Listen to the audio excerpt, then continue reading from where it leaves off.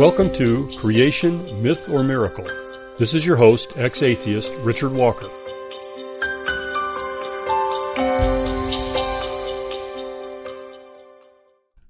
Welcome again to another show. The past couple of shows, actually the last 3 shows, we talked about some of the very specific issues, pointing out the fact that Darwin's tree of life is no longer really usable given the data that we're learning from genetics. And we showed that many scientists have pointed out the inadequacy of that view of how evolution has actually worked historically and how it works in terms of any process, and that some of the fundamental biological concepts of evolution need to be revisited. And then on yesterday's show, we talked about the fact that the discussion is being squashed. Popular Science has decided to completely disable comments on their articles, and at least some folks over at New Scientist think that's a good idea. So I wouldn't be surprised to see even more suppression of any discussion of the issues related to evolution. And one of the items that I've repeated enough that I'm sure you think I'm harping on it is the idea that what students are told is not the same as what the experts know. That students are told evolution is a fact, that there are no problems with it, that no one doubts it, and that all scientists believe it. And then when you talk to the scientists about how it works, they give you a completely different story.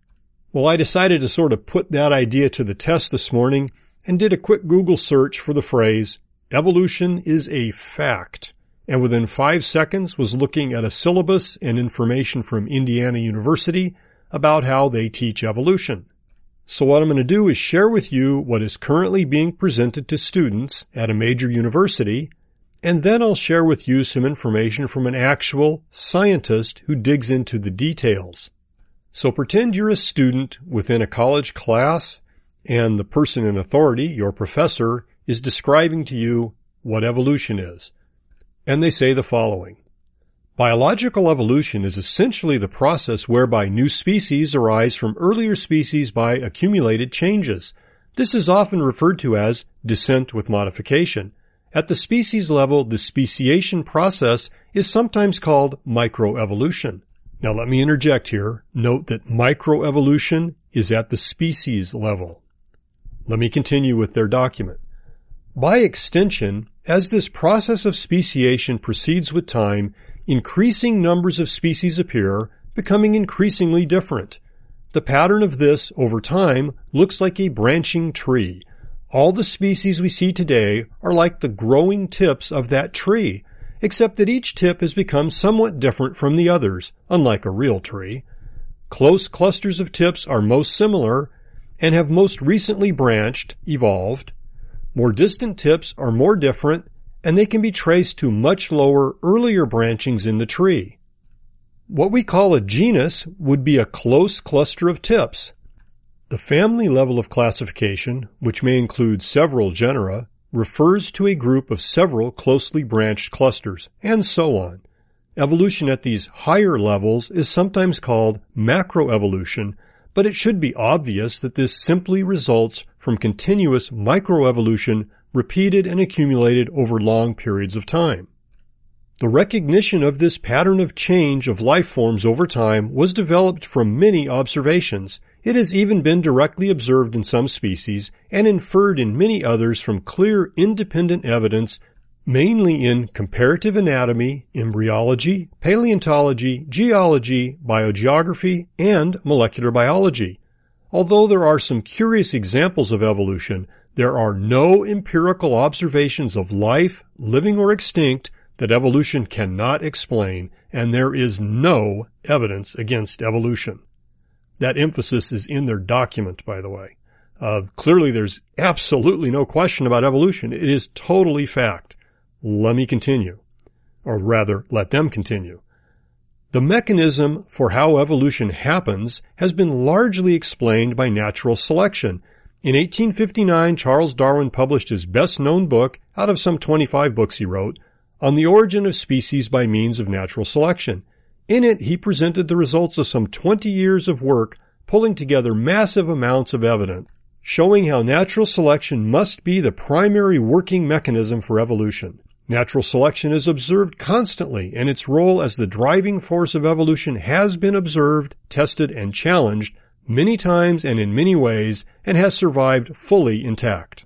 There are also many independent lines of evidence that are consistent with natural selection as the main mechanism of evolution. There is no observed evidence against this as a working mechanism for evolution. Efforts by some to point out, quote, evidence against evolution, end quote, always turn out under critical examination to be totally without merit. The theory of evolution by natural selection, or more precisely, the theory of natural selection, therefore holds the high status of near certainty. It is a scientific theory. In short, evolution as a real phenomenon is scientifically solid. It is a scientifically demonstrated fact, and the scientific theory for how evolution happens is so well documented by the evidence that this explanation is as close to a scientific fact as any explanation can be. Remember, scientific facts refer to observed or demonstrated natural phenomenon, for example, evolution. Scientific theories are the best explanations for how these phenomena occur, for example, the theory of natural selection. So there you have it. There's certainly not much question about the validity of evolution. It is a scientific fact. In fact, the word scientific occurs over and over in this. You could hardly miss it. And I've been lying to you constantly on the show. There is absolutely no evidence against evolution, and everybody knows how it works. Now, if I heard that when I was a student, or you heard it while you were a student and weren't critically questioning this source of information, you'd be pretty darn sure evolution's a fact, wouldn't you? Well, don't change that dial. Hold on for just a moment. We've just been looking at a document at Indiana University on evolution, what it is, for students there. And it's very clear natural selection and evolution are simply a fact and nobody questions it and there's no evidence against it. Well, wait a minute, you say. What about this document, A Scientific Dissent from Darwinism, which has the main statement, we are skeptical of the claims for the ability of random mutation and natural selection to account for the complexity of life. Careful examination of the evidence for Darwinian theory should be encouraged. Well, who in the world would sign a document like that? Well, how about 700-degreed scientists? The students at Indiana University are not being told the whole story. Let's take a look at what just one of these scientists who signed this document has to say. Over at uncommondissent.com, there's a blog titled, A World-Famous Chemist Tells the Truth. There's no scientist alive today who understands macroevolution. Well, wait a minute. Indiana University just told me, their student, that macroevolution is nothing more than microevolution accumulating over time and that everybody knows that. What's going on here? Who is this ding-dong scientist that would say nobody understands it? Professor James M. Tour is one of the 10 most cited chemists in the world. He's famous for his work on nanocars, nanoelectronics, graphene nanostructures, carbon nanovectors in medicine, and green carbon research for enhanced oil recovery and environmentally friendly oil and gas extraction. He's currently a professor of chemistry, professor of computer science, and professor of mechanical engineering and materials science at Rice University. He has authored or co-authored 489 scientific publications, and his name is on 36 patents. Although he does not regard himself as an intelligent design theorist, he signed, along with 700 others, The Scientific Dissent from Darwin, as I mentioned a moment ago. And on his website, there's a very revealing article on evolution and creation in which Tour bluntly states that he does not understand how macroevolution could have occurred from a chemical standpoint. He writes, although most scientists leave few stones unturned in their quest to discern mechanisms before wholeheartedly accepting them, when it comes to the often gross extrapolations between observations and conclusions on macroevolution, scientists, it seems to me, permit unhealthy leeway. Professor Tour is referring to the extrapolations from microevolution which we do observe to macroevolution which no one has ever observed, despite the statements at Indiana University. He continues, When hearing such extrapolations in the academy, when will we cry out, the emperor has no clothes? I simply do not understand chemically how macrorevolution could have happened. Hence, am I not free to join the ranks of the skeptical and to sign such a document without reprisals from those who disagree with me? Of course, he's referring to the descent from Darwinism. Does anyone understand the chemical details behind macroevolution? If so, I would like to sit with that person and be taught, so I invite them to meet with me. Just last year, in a Veritas Forum presentation at Georgia Tech, Professor Tour was asked about evolution by a student in the audience, and here's part of what he said in answer. I will tell you as a scientist and a synthetic chemist, if anyone should be able to understand evolution, it's me, because I make molecules for a living, and I don't just buy a kit and mix this and get that. I mean, ab initio. I make molecules. I understand how hard it is to make molecules. I understand that if I take nature's toolkit, it could be much easier because all the tools are already there. And I just mix it in the proportions, and I do it under these conditions, but ab initio is very hard. Now what he means by ab initio is the first time. He's pointing out that living cells have an enormous toolkit for making molecules, but doing it the first time is very, very hard. Professor Tour continued, I don't understand evolution, and I will confess that to you. Is that okay for me to say I don't understand this? Is that all right? I know that there's a lot of people out there that don't understand anything about organic synthesis, but they understand evolution. I understand a lot about making molecules, and I don't understand evolution. And you would just say that, wow, I must be really unusual. Let me tell you what goes on in the back rooms of science with National Academy winners, with Nobel Prize winners. I have sat with them, and when I get them alone, not in public, because it's a scary thing if you say what I just said, I say, do you understand all of this? Where all of this came from and how this happens? Every time that I have sat with people who are synthetic chemists who understand this, they go, nope. These people are just so far off on how to believe this stuff came together. I've sat with National Academy members, with Nobel Prize winners. Sometimes I will say, do you understand this? And if they're afraid to say yes, they say nothing. They just stare at me because they can't sincerely do it. I once brought in the dean of the department many years ago, and he was a chemist. He was kind of concerned about some things. I said, let me ask you something. You're a chemist. Do you understand this? How do you get DNA without a cell membrane? And how do you get a cell membrane without a DNA? And how does all this come together from this piece of jelly? We have no idea. We have no idea. I said, isn't it interesting that you, the dean of science, and I, the chemistry professor, can talk about this quietly in your office, but we can't go out there and talk about this? If you understand evolution, I'm fine with that. I'm not going to try to change you, not at all. In fact, I wish I had the understanding that you have. But about 7 or 8 years ago, I posted on my website that I don't understand, and I said, I will buy lunch for anyone that will sit with me and explain to me evolution, and I won't argue with you until I understand something. I will just ask you to clarify. But you can't wave by and say, this enzyme does that. You've got to get down to the details of where molecules are built for me. Nobody has come forward. The Atheist Society contacted me. They said they will buy the lunch, and they challenged the Atheist Society. Go down to Houston and have lunch with this guy and talk to him. Nobody has come. Now remember, because I'm just going to ask, when I stop understanding what you're talking about, I will ask. So I sincerely want to know. I would like to believe it, but I just can't. We're paying attention to Dr. James Tour's statements about the fact that he says he does not understand evolution, despite all of his academic credentials and his specific training in synthetic molecule development.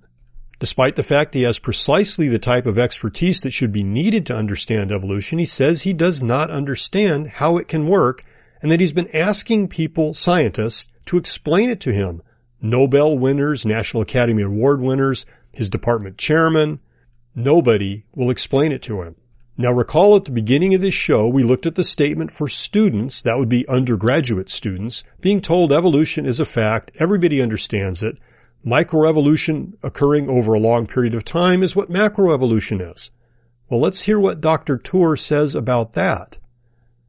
Continuing with his statements, now I understand microevolution. I really do. We do this all the time in the lab. I understand this. But when you have speciation changes, when you have organs changing, when you have to have concerted lines of evolution all happening in the same place and time, not just one line, concerted lines all at the same place, all in the same environment, this is very hard to fathom. What Professor Tour is referring to with all these separate concerted lines of evolution having to happen at the same place and time is the simple fact that to change one type of creature into another type of creature is not some small single little change. It's an enormous number of genetic changes causing new organs, new body plans, all types of changes within the creature. They have to all be there at the same time. Complex structures and organs can't be built one minuscule change at a time and have them be functional while they're being built. So you can't just do it slowly and gradually per Darwinian evolution and natural selection. That is part of what the intelligent design community keeps pointing out. There's evidence of intelligence and design in the way these organs and these structures are put together, and it defies a Darwinian explanation. This is what Professor Tour is referring to. He continues, I was in Israel not too long ago talking with a bioengineer, and he was describing to me the ear, and he was studying the different changes in the modulus of the ear, and I said, how does this come about? And he says, oh, Jim, you know, we all believe in evolution, but we have no idea how it happened. Now there's a good Jewish professor for you. I mean, that's what it is. So that's where I am. Have I answered your question? Professor Tour's entire talk at the Veritas Forum, titled Exploring True Life, is available online, and I'll post the YouTube link on my blog. It's well worth listening to. Chemist Richard Smalley won the 1996 Nobel Prize in Chemistry, and Professor Tour got Richard Smalley to look closely at the question of the origins of life. And after reading books written by non-Darwinian scientists, Dr. Smalley changed his belief about the origin of life. He said the following, evolution has just been dealt its death blow. After reading Origins of Life, with my background in chemistry and physics, it is clear evolution could not have occurred. The new book, Who Was Adam?, is the silver bullet that puts the evolutionary model to death. So here's a Nobel Prize-winning chemist professor who does not believe in evolution. So why is Indiana University telling its students, nobody questions it, it's a fact? We've been considering Professor Tour's admission that he does not understand how evolution works, and the fact that he can't get any scientist that he talks to explain it to him, that they don't understand it either. And this includes National Academy Prize winners and Nobel winners. Professor Tour also commented about the fact that many people who do not understand anything about organic synthesis, but they say they understand evolution. So interestingly, they don't understand the very topic that's necessary to understand in order to deal with the low-level details of how evolution works, and yet they claim they understand evolution. But all of the chemists that he talks to, including Professor Tour himself, who do understand the details of how molecules are formed, they don't understand how evolution works. Given all of that, is it unreasonable for a layperson who's somewhat skeptical in their thinking of things, like myself and hopefully many of you, is it unreasonable for us to say, if these chemists don't understand it, why should I believe it? Why should we feel obligated to believe a theory that nobody with the appropriate understanding of science understands? The usual statement from the Darwinist crowd, which is really not an answer at all, is to say, even if we don't yet understand how it happened, we still have enough evidence to infer that it did happen. That is a completely inaccurate statement because the very evidence they're looking at is equally explained by a common designer. Macroevolution needs a natural mechanism that can perform the changes, add the information to the genome, and provide all of the necessary molecules, information, and structure needed to form complex new organs and body plans and tissue types, etc. There is no such natural mechanism. Essentially, the logic boils down to the idea, since I'm a materialist and I believe there is nothing other than matter and energy, it simply must have happened. That's not a scientific answer at all. Professor Tour also commented on how this topic is being dealt with in academia. He wrote, "In the last few years, I've seen a saddening progression at several institutions. I've witnessed unfair treatment upon scientists that do not accept macroevolutionary arguments and for their having signed the above referenced statement regarding the examination of Darwinism. I never thought that science would have evolved like this. I deeply value the academy. Teaching, professing, and research in the university are my privileges and joy. But my recent advice to my graduate students has been direct and revealing. If you disagree with Darwinian theory, keep it to yourselves if you value your careers." Professor Tour noted, "When the power holders permit no contrary discussion, can a vibrant academy be maintained? Well, the obvious answer is no. See yesterday's discussion about the suppression of comments at Popular Science and perhaps coming at New Scientist." So Professor Tour says the power holders in academia permit no contrary discussion of the problems with the theory of evolution. It took me many years to really accept and believe how much suppression and censorship of science is going on within academia, and that is the reason why you don't see vibrant challenges to evolutionary theory out there. But I'm now fully aware of it and see it everywhere because I look for it. If you haven't seen the video Expelled, Ben Stein's investigation into academia suppressing dissent from Darwinism, get it and watch it. You'll get a very good idea of what's going on. So here's the fundamental question that any critical thinking skeptic has to deal with. Why is this discussion being suppressed within academia? Why does anyone who doubts Darwin get attacked as non-scientific and their voice gets squashed?